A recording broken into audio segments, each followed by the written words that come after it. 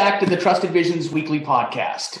This week, we're going to wrap up the monthly series that we've been covering of past, present, and future, and how the industry has evolved, how it continues to evolve, and what you as a broker-dealer owner, executive, financial advisor, enterprise, or OSJ what you can do to protect what you've built and what you should be doing. So we're going to wrap this series up and starting with Sean, kind of doing a recap. We've talked about a lot over this last month because this is a big topic that we could probably go months talking about on a weekly basis. But, recapping, if you could recap for everybody watching, Sean, of what we've kind of discussed and how the industry has evolved, I think that would be helpful.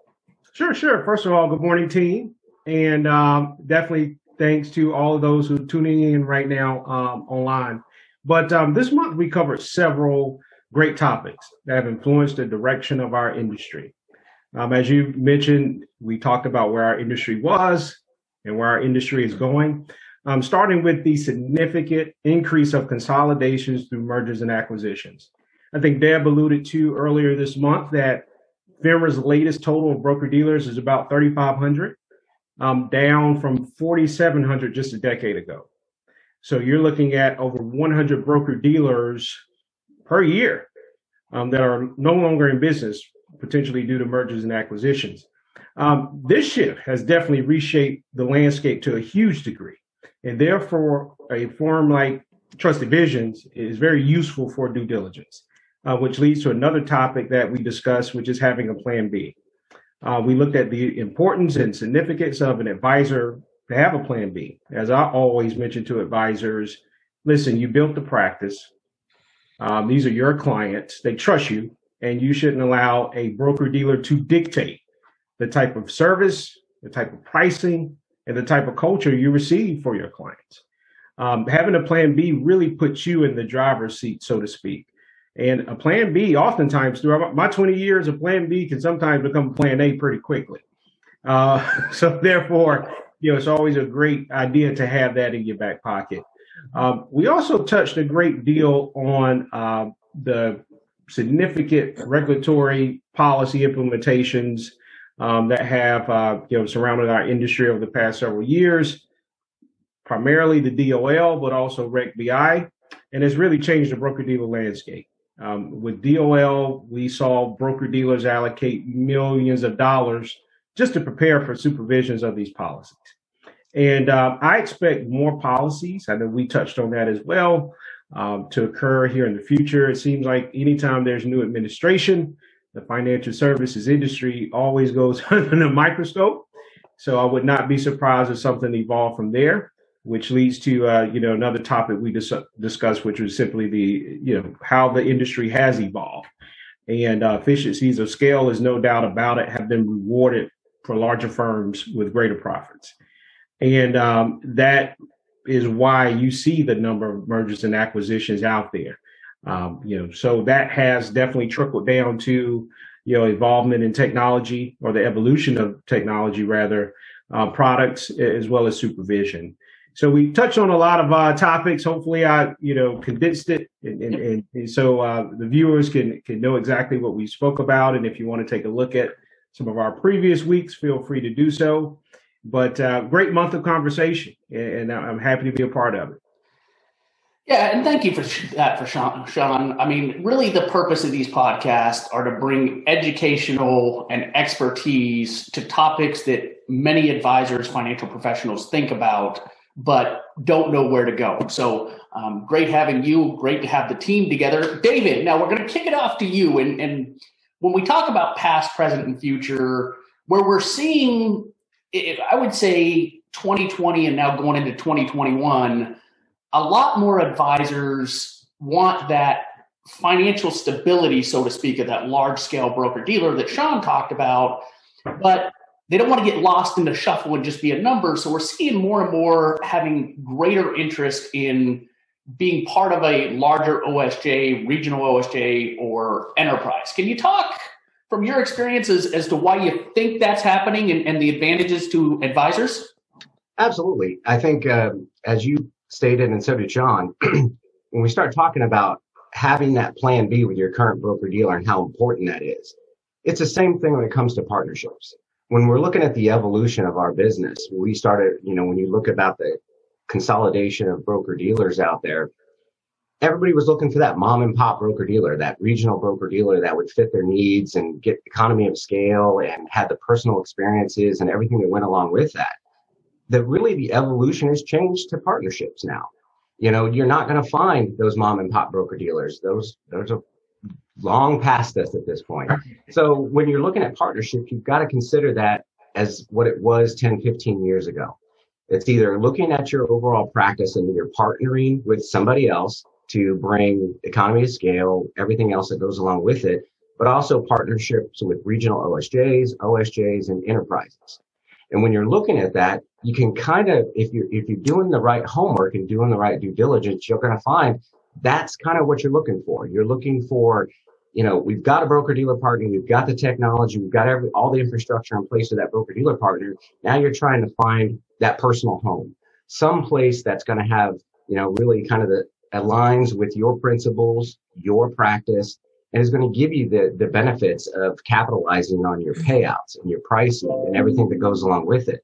So now you've really got to take a step back and say, when people start talking about partnerships and looking at OSJs and looking at branches and enterprises, you really need to take a step back and realize it's not what it used to be. People get a little scared about that. It's like, no, I want to be an independent financial planner. I want my own practice. You can still have that, but have that partnership in place that's going to allow you to utilize and capitalize on that big broker dealer partner that you may be working with in the background, but you've got that branch, you've got that OSJ, you've got that partnership or the enterprise that's going to basically help you build your business and give you that mom and pop kind of feel, or give you the availability to be a part of something a little bit smaller, so you don't feel like you're that one little fish in that big giant pond. Yeah. And where you really need the help is working with a third party recruiter that can help you make those introductions. It's a little bit harder to find a good quality OSJ or branch or enterprise out there if you don't really know how to search for that. It's not like looking for a broker dealer where they're out there. They're a little bit more difficult to find. And really to kind of piggyback on that a little bit, I know I'll kind of push it over to you, Sean. You may have a couple of follow-up, especially on the enterprise side, because I know you've done a lot of work on that side. Absolutely. And thanks, Dave. And I will preface my comment by saying all OSJs are not created equal. However, I spent time at a broker dealer that was very OSJ centric. And because of that experience, I was able to work with some awesome OSJs. And when I'm speaking with an advisor that's looking for that support, who may be apprehensive about, affiliating with a larger broker dealer, I always mention to the advisor, listen, this is the best of both worlds, because you have the resources from that large broker dealer. You can take advantage of the technology and the service and the support that the broker dealer offers. However, you have some OSJs out there, Dave, that just have this great, enterprise where you have that layer of service as well. So it's almost it serves as the best of both worlds, in my opinion, in a lot of cases. Mm-hmm. And you're right. Sometimes it's tough to find, and right. You definitely want to partner with third party such as Trusted Visions to just really navigate those waters. Yeah, and I think one area there is it also gives an advisor, in addition to the added layer of support, the ability to take advantage of their payouts and pricing of a larger entity. Now, Sean, I know I'm going to ping this back at you for 1 second, just from an opinion standpoint, because I've seen it several times in my career. What is your opinion or advice to advisors joining an OSJ? Because I've seen it in the past where an advisor joins an OSJ, the OSJ isn't holding up their end of the bargain. They want to get released from that OSJ, but yet that OSJ is playing hardball with them and won't release them, which requires them to move broker dealers or stay within the OSJ. Right. What is your opinion or advice to advisors on getting a release letter up front from an OSJ or enterprise when that advisor's looking at joining them? Well, I think that's a great idea, but taking it a step further, I believe that before an advisor partners with an OSJ, you want to make sure that relationship is there. And the way you do that is by, obviously a number of conversations. If you can, a face-to-face meeting. I know we're in a very high tech world where OSJ may be on the other side of the country, but you definitely want to get that feel for the OSJ. And I do encourage any advisor to speak with existing advisors within the enterprise. Make sure you make those calls and get an understanding of how this individual supervises how they conduct business. But I do agree. I've seen that happen a few times in my case, with, just from recruiting, where an advisor joins an OSJ. It was all swell, prior to the affiliation. And then months later is a phone call, hey, Sean, I'm not sure if I can work with this OSJ. Yep.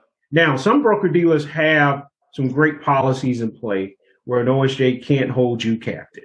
If it's really getting out of hand, you can leverage the broker dealer and move to another OSJ, or in some cases, the broker dealer may allow you to report directly, to the firm.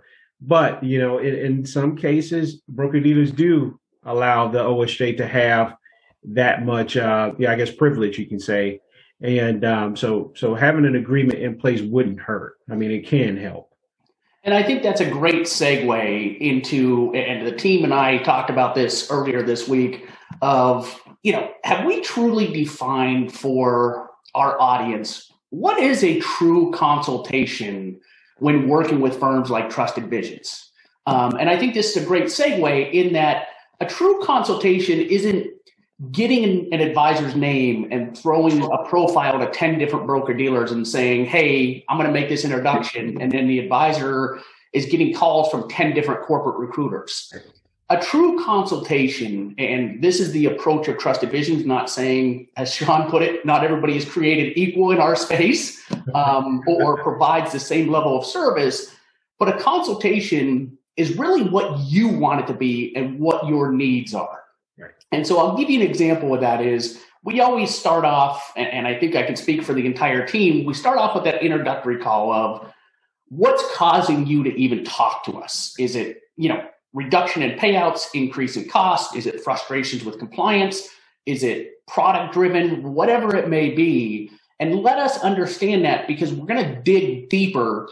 And some clients may think we're pushing them, but yet we really want to get to, is this just a one-time issue, or is it something that's ongoing, or is it something from an industry standard that you're not going to be able to do with any other broker dealer? And so, we try and on that introductory call, really challenge our clients to find out what the true issue is. And then after that, then let's understand what your desired destination is in terms of, is it strictly upfront money? Is it strictly payout? Is it culture, platforms, ease of doing business? And, then at least at Trusted Visions, we don't make more than 2 or 3 introductions to broker dealers at a time. Now, that's by design. That's not because we only have 2 or 3 relationships. We have, several broker dealer relationships, but we want to be respectful of the fact, and I think Deb mentioned this on past podcasts, is an advisor has to focus on their clients and their practice and continuing to build their practice. If we start introducing you to 5 or 10 different broker dealers, then your entire day is going to be filled up with technology demos, advisory demos, introductory calls with the broker dealer, calls with practice management. So we try and be methodical. And when you're doing consultations, if we have done our job, we shouldn't have to introduce you to more than 2 or 3 broker dealers based off of listening to what your needs are. Right. In addition to that, to Sean's point, we try and, ensure we're keeping you out of harm's way and asking those questions that you either forget to ask or don't know to ask. So that prime example of, to a broker dealer, what is your policy if I join an OSJ and it doesn't work out? And making sure that we're asking those type of questions. In addition, and again, when I say this is something that is really designed for you, by you, you tell us how much support you want. I mean, I know that we've went into home office visits before with advisors or OSJs or enterprises. We went to meet with advisors and their reps within their group. It's really up to you. It's not that we're trying to micromanage the process, but it's one where we are trying to be part of the process to make sure that we're helping you make the best decision possible for you. Lastly, on the true consolidation or consultation is, in my opinion, if you're working with a firm or a recruiter that is strictly 8 to 5, and if you have a question, because it never fails, we've all seen it, they have a question at 7 o'clock at night, that you're available. And I just had a call with a client last night at 7:30 because they're really trying to push to make their transition by early May. And they were getting a little bit worried or stressed about where they were in the process. If you're working with a consultant, then if they're doing their job, they are accessible and they respect the fact that you're trusting your livelihood, your clients, and your practice in our hands. So anything to add on the consultation side of it, team? Oh, good. Great. So Deb, we're going to ping the hard one off to you because you're the most experienced on the team. Right. I'm sure after this month, a lot of advisors are saying, okay, all of that content and data is phenomenal, but what does it mean going into the future? And so not that we can ever predict what's going to happen, but with the consolidation that Sean talked about in the industry, where do you see the industry going forward? Well, to me, it gave me the easy one, and it's nice to be back with you all again. I missed a couple of weeks, so and great job, everyone else, on the topics that you covered already. I was just going to start it out by saying, where's the future? More of the same, right? I mean, you're going to continue to have regulations, which is going to continue to compress revenues with the firms, right? Decrease those revenues, which is going to what? Continue to have more consolidations and more acquisitions. I mean, there's no way around when you look at the landscape that you don't continue to see this path, right? I mean, here we are so going into May, you've had at least, I think there's been 4 major, some major, a little smaller broker-dealer acquisitions. And there's been probably like over 30, RIA acquisitions, right? You have, the TD Schwab merger.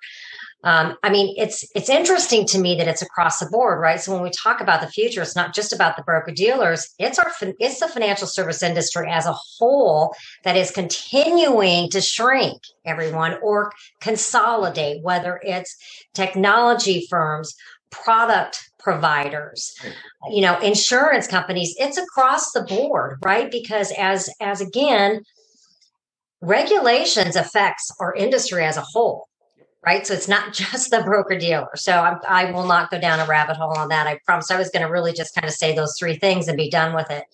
But here's what you're seeing. So the future, in my opinion, and what you see is the continuation of the same.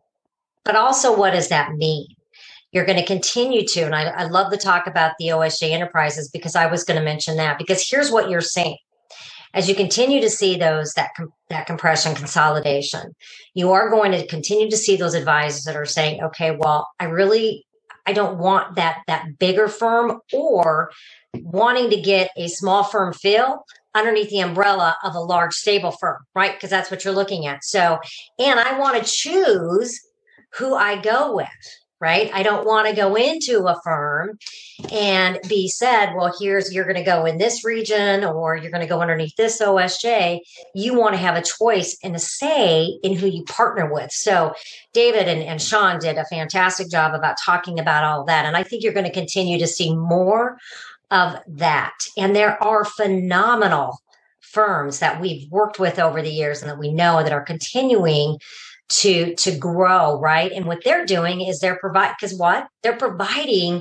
that very high touch customer service, practice management, compliance piece that, again, as advisors say, it's continuing all the same. Here's a way for them to kind of shelter themselves, if you will, for lack of a better way to say it, and be part of something. And again, yet have that financial stability of those larger firms. It's really exciting when you think about it. from one standpoint, and this is when you have someone like myself that's been doing this for too long, it is, you don't like change. And yet what I've had to get accustomed to over the years is there's one thing, and I've said it before, Jeremy, but the one thing that is inevitable and we can guarantee in our industry, as a person advisors say, is that there will be change. Right. And so again, it's one of those things that we can go on and on. I think the team covered it. But that's really my points. Continuous regulations, continued compression, more acquisitions, and the path that I think that advisors might be choosing to look at. Yeah, and that's a good point, Deb. I think, and to Sean's point as well, is the financial services industry isn't necessarily just impacted by FINRA and the SEC. It's impacted by governmental issues. I mean, if you look at this proposed capital gains tax, when you're a small broker dealer, now there's debate whether that's going to get retroactive to January 1 or take effect into October. But if you're potentially looking to sell your broker dealer, that can take your profits down by 20, 30% if that truly goes through. And so working with firms like Trusted Visions to help understand where you're going, because we try and keep a pretty solid, amongst the four of us in our nearly 100 years of experience, we try to keep a pretty steady pulse on the industry. If one of us don't know about it, the other ones find out about it. And so I thank the team for this month's topic. We'll be rolling into a new topic next week. For those of you that are listening or viewing this podcast, should you want to just have a confidential consultation, please don't hesitate to go to trustedvisions.com. Right on the front page, there is a schedule a consultation. One of us would love to just have a conversation with you, just understand your current situation, and even just put together a plan B. So trustedvisions.com, there on the front page, there's a link for a consultation. If you have any questions, please comment on our LinkedIn page or email us at info@trustedvisions.com. Team, again, thank you for being part of Trusted Visions. Thank you for being so well versed in these topics. We look forward to next month's topic. Have a great week, everybody.